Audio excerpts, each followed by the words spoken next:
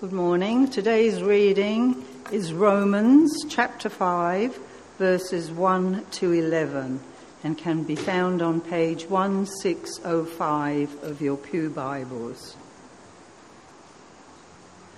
Therefore, since we have been justified through faith, we have peace with God through our Lord Jesus Christ, through whom we have gained access by faith into this grace in which we now stand. And we boast in the hope of the glory of God. Not only so, but we also glory in our sufferings, because we know that suffering produces perseverance. Perseverance, character, and character, hope. And hope does not put us to shame, because God's love has been poured out into our hearts through the Holy Spirit who has been given to us. You see, at just the right time, when we were still powerless, Christ died for the ungodly.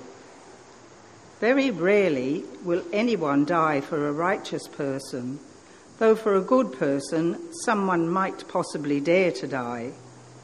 But God demonstrates his own love for us in this: while we were still sinners, Christ died for us. Since we have now been justified by his blood, how much more shall we be saved from God's wrath through him?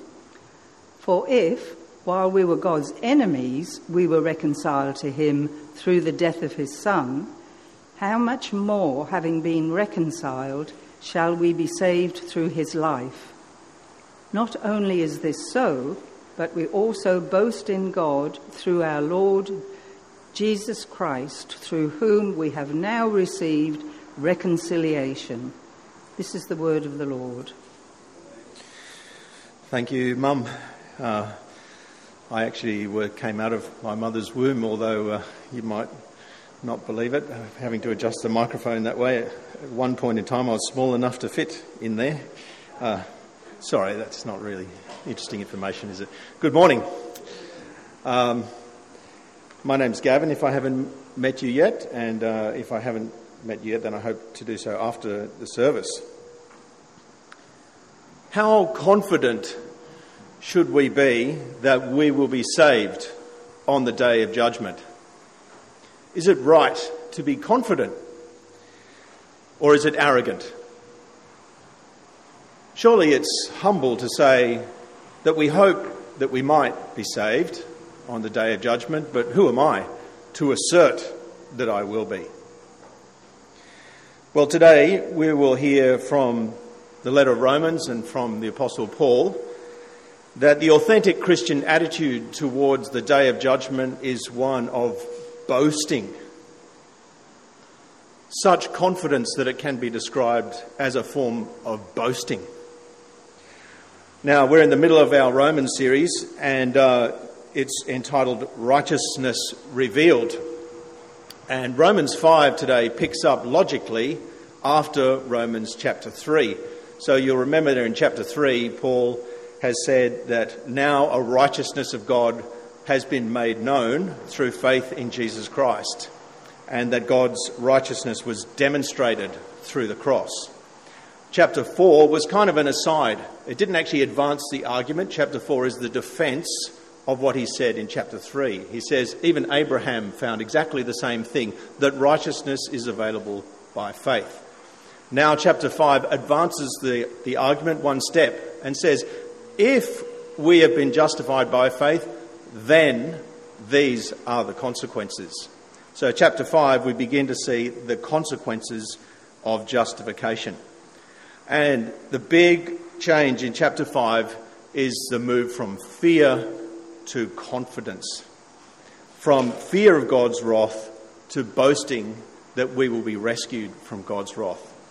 And what we're going to see today is as follows. We have been saved through Jesus. Now, we have already been saved through Jesus. Secondly, that God's love is the grounds of this assurance. And thirdly, that we will be saved on the day of judgment through Jesus. So first up, we have been saved through Jesus already. According to Romans 5, these are the consequences of being justified by God. Firstly, we have peace with God, he says. Now, this is not a feeling of being at peace with God. This is a reality. It is actual, real peace. It might have the feeling of peace, it might not. But if you are in Jesus Christ, if your faith is in Christ, God is at peace with you, and you are at peace with God. This is more like the end of conflict between two nations than it is the nice warm feeling you get inside when you're sitting on a mountain. This is the cessation of hostility between God and us. Justification, you'll see, and the cross brings about a change in God before it brings about a change in us. That is, God was hostile towards sin, but because of the death of Jesus, he is able now to be at peace with us. See, justification actually changes God. That's why we call it propitiation, the taking away of God's wrath and the ushering in of God's kindness. God is able to look upon us with a posture of grace, favour, kindness and generosity now because of Jesus. And at the precise moment that we put our faith in Jesus, then the kindness of God shines upon us.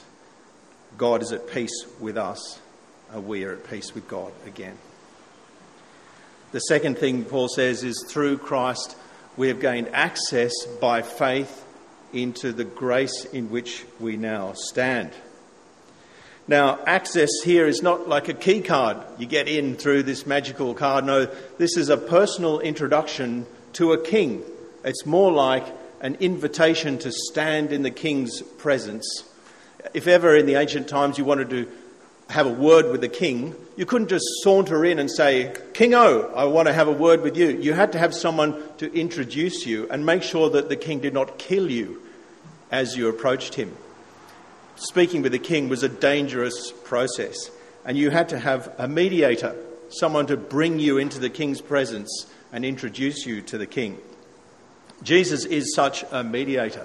Through him we are able to stand in the king's presence in a position of confidence, knowing that we are under his grace and not under his wrath.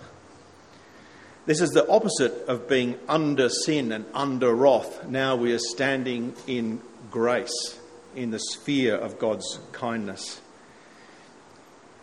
And thirdly, Paul says, having been justified, we are now able to boast in the hope of the glory of God.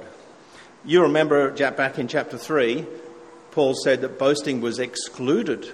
Remember? On what principle? On the principle of faith. Someone who believes in Jesus is not able to boast in their own performance. But having believed in Jesus, the Christian ought to be someone who boasts in the power and the justice and the love of God. And here specifically, boasting in the hope of the glory of God. That is, we want everyone to know that we are going to glory because of the death of Jesus, and not be ashamed to say that. This is the whole point of being justified by faith. The point of being justified by faith is not to be justified. The point of being justified by faith is a means to an end of sharing in the glory of God forever. That is the end of justification and the point. And salvation was never for a comfortable, better life now. It's always been about eternal glory, the hope of the glory of God, of being resurrected and standing and sharing in God's glory. That's why Paul goes on to say that this hope cannot be threatened by suffering in verses 3 to 4. He says, not only do we glory in the hope of the glory of God, not only do we boast in the hope of the glory of God, but we also glory in our sufferings. Actually, technically, this should be translated boast. It's the same word that he used in verse 2. We boast in the hope of the glory of God, and we boast in our sufferings. Now, these sufferings are not just aches and pains of everyday life. These are the sufferings that are particular to being a Christian. If you're a Christian, you will experience a particular kind of suffering that is targeted to you. It may be ridicule, it may be financial difficulty. In some places of the world, it may be execution. Those things, says Paul, are a reason to boast. I don't know about you, but my first reaction to experiencing difficulty is not boasting and glorying and delighting and rejoicing in difficulty. But that's probably because I don't understand what God is doing. In Romans chapter 5, Paul tells us that the point of these sufferings is to build character via perseverance.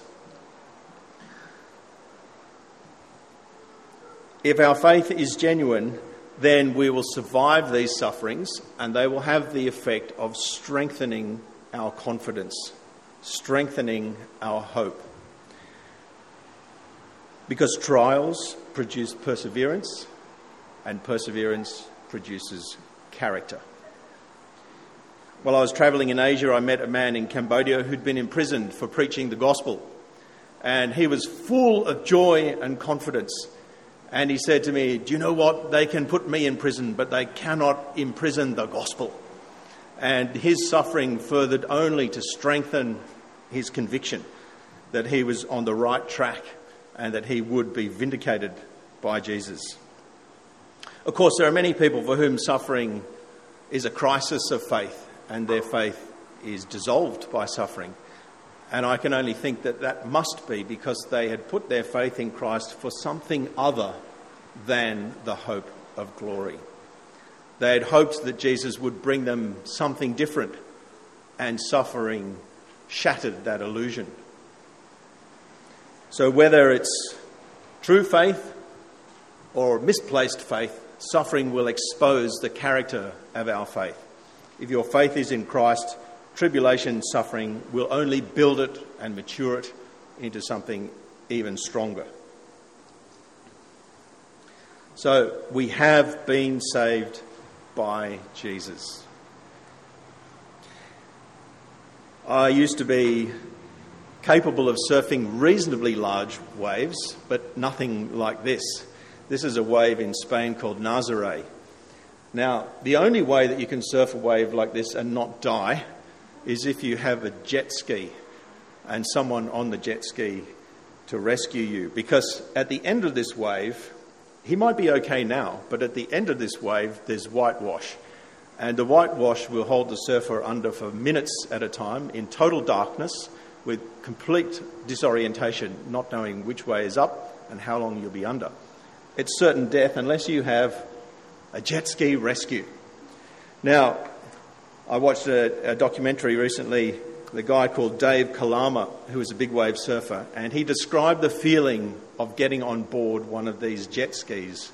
And he said, it's pure love, man. When that jet ski comes and that hand is extended to you, you know you are safe.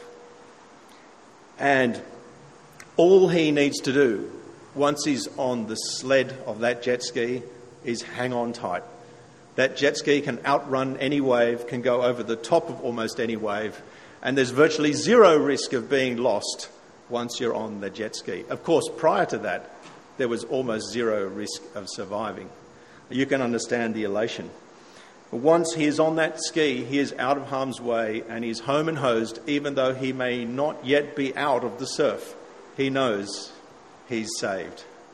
Our brothers and sisters, we are on that jet ski already through Jesus. We may still be in the surf, but we're on the jet ski. For certain, we will be rescued. Of course, with a jet ski, there's still a chance that both the jet ski and the surfer will perish. But there's no chance of perishing if your faith is in Christ. His resurrection from the dead proved that the rescue was effective and is finished. If your faith is in Christ now, all you need to do is hold on tight. and wait for the day he returns. So we have been saved by Christ. Secondly, Paul goes on to show that the grounds of our assurance that we have been saved by Christ is this experience of God's love, or two things. Firstly, the subjective experience of God's love, and secondly, the objective demonstration of God's love. So God's love is what convinces us and assures us that we have been saved, and in a minute we'll see that we will be saved. Now here Paul talks about the role of the Holy Spirit in the first part of chapter 5. Now the role of the Holy Spirit is a very contentious issue. A lot of people have different ideas about what the Holy Spirit's function or role or influence is in our life. For me, the clearest two passages are Ephesians 1. Ephesians 1, Paul talks about the Holy Spirit as a seal of ownership. Having believed in Christ, God seals us and says, "You're mine. You will not be lost until the day of judgment." And here in Romans 5, he talks about the other role of the Holy Spirit. That is to bring to us a subjective confidence that God loves us. The inner voice of the Holy Spirit is a testimony of God's love direct to our hearts. That's an internal subjective experience of knowing that we are loved by God. And this is very important because around you will be many other conflicting pieces of evidence. If you look at your experience, your circumstances, your health, your financial situation, the things that happen to you day by day, you may come to the wrong conclusion. You may think, well, maybe God does not love me at all. But the Holy Spirit is testifying in our hearts that it is true. We are loved by God. But how does that voice come to us? Is it when we sit on a mountain meditating and trying to listen to the mysterious voice of God, or is it listening to spa music? How do we get the inner voice of God to sing more loudly? Well, that is through the objective demonstration of God's love. In the second part of verse 5, Paul says that just at the right time, Christ died for the ungodly when we were still powerless. Now, I've been thinking about this verse over the last week because in the past I'd always thought of it with regard to me. I thought, yeah, Jesus died for me while I was still a sinner. But then I realised that doesn't make any sense because Jesus died for me before I was born. Chronologically, it doesn't make sense that Jesus died for me before I became a Christian because I wasn't even born yet.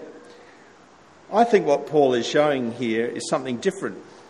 This only makes sense historically.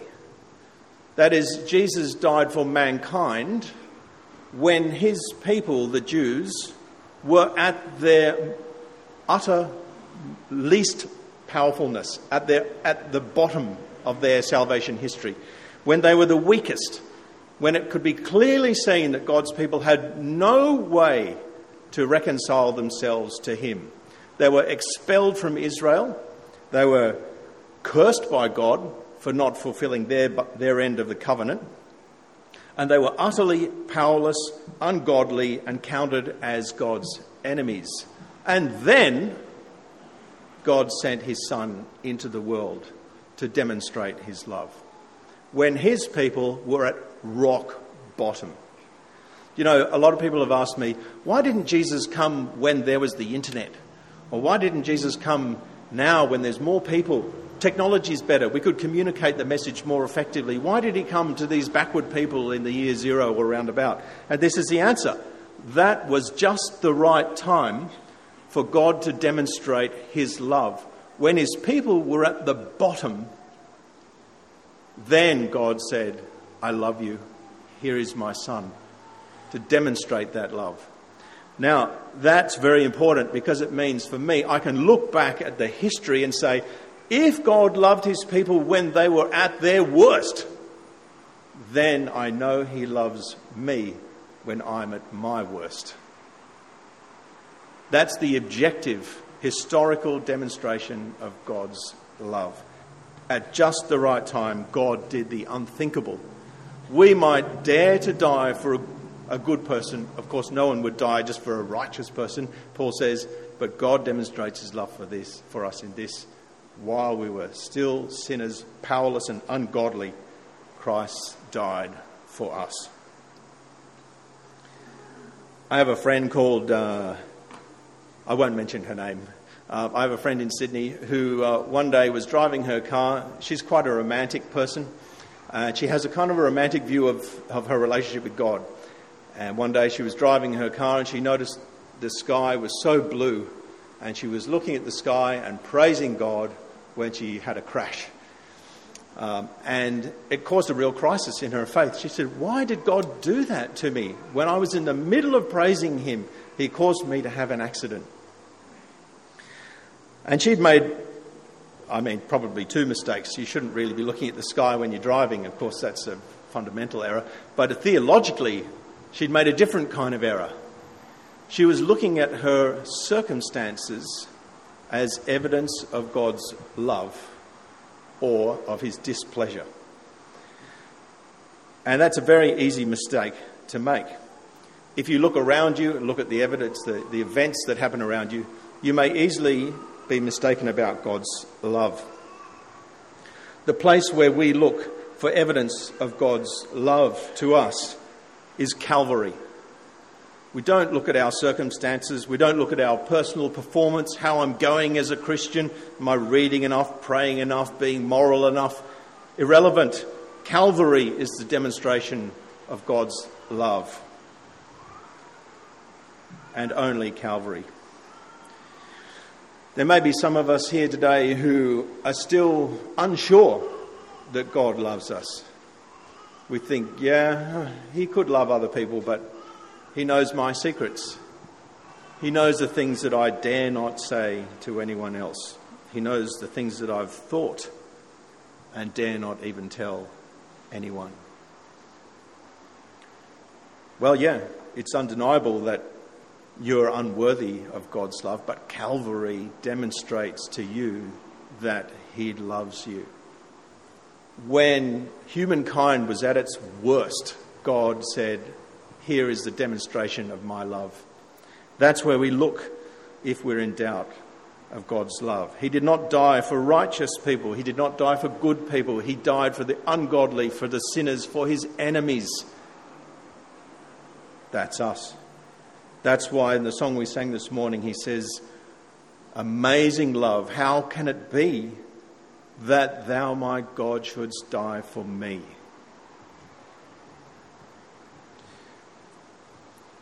Thirdly, we will be saved through Jesus. Now, for those fans of logic, this is an if-then argument. If A, then B. A, therefore B. That is, if we've been saved by God, by Jesus, then we will be saved by Jesus. Since we have been saved by Jesus, we will be saved by Jesus. Very simple logic. However, this is a slightly modified logic because this is a if hard, then easy. It's a modification. If God has done the hard thing, then how much more will he do the easy thing? And the way that is applied is simply this. If reconciled, then saved.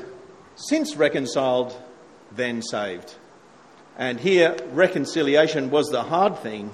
So being saved on the day of God's wrath is going to be the easy thing. Since we were reconciled to God through the death of Jesus while we were his enemies, how could it possibly be the case that we would not be saved on the day of God's judgment now that we are his friends? It's a ridiculous notion that a Christian would not be saved on the day of judgment. If A, then B. Since we've been reconciled while we were enemies of God, 100% without a shadow of a doubt, definitively, absolutely certain, we will be saved on the day of judgment. No doubt.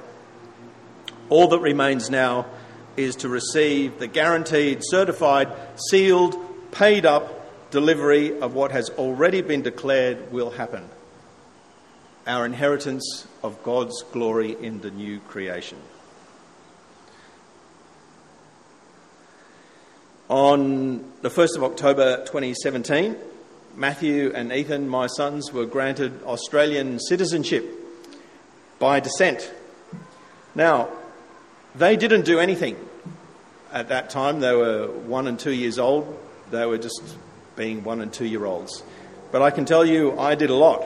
I had to run around and get this paper, that paper, certification of birth, certification that I was their father, certification that I was Australian, translated into English, notarised, copied, blah, blah, blah. It went on and on. Photos, notarised photos. It just went on and on and on. But eventually, they got it. And like I say, it was not easy. It was an arduous task. Then, on the 17th of August, we arrived in Australia. And when we got to customs and immigration, there was nothing complicated or difficult at all. We just showed them the boys' passports and they said, "Welcome to Australia. Come on in." That was the easy part. All the hard work had already been done before they arrived. Now, for us who believe in Jesus, the hard work has already been done. It's finished, as Jesus said on the cross. It is finished. It's complete. All that remains now is for us to hear the words, "Welcome to paradise," on the day of God's judgment. There will be no examination. There will be no entrance test. There will be no arduous paperwork. Everything is complete.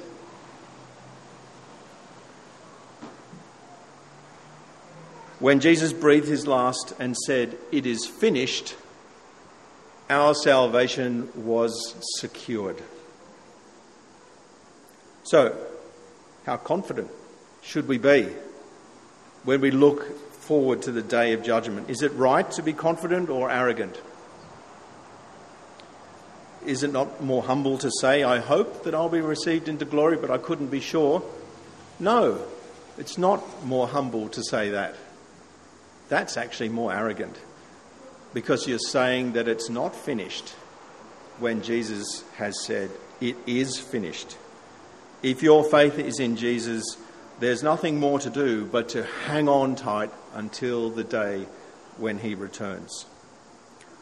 "Bold I approach the eternal throne" should be the words that ring in every Christian's head when we think about the prospect of God's judgment day. Of course, boasting in ourselves is excluded by faith, but by all means boast in God through our Lord Jesus Christ, who has completed the work and promised us that we will inherit his glory. Shout it from the rooftops, plaster it on your Facebook feed, stick it on your bumper, emblazon it on your t-shirt, do whatever you have to do to boast to the world that God has secured your salvation. Don't doubt it. You are a new creation citizen, and your citizenship has already been issued. Now all that remains is for you to hear the words, "Welcome to glory."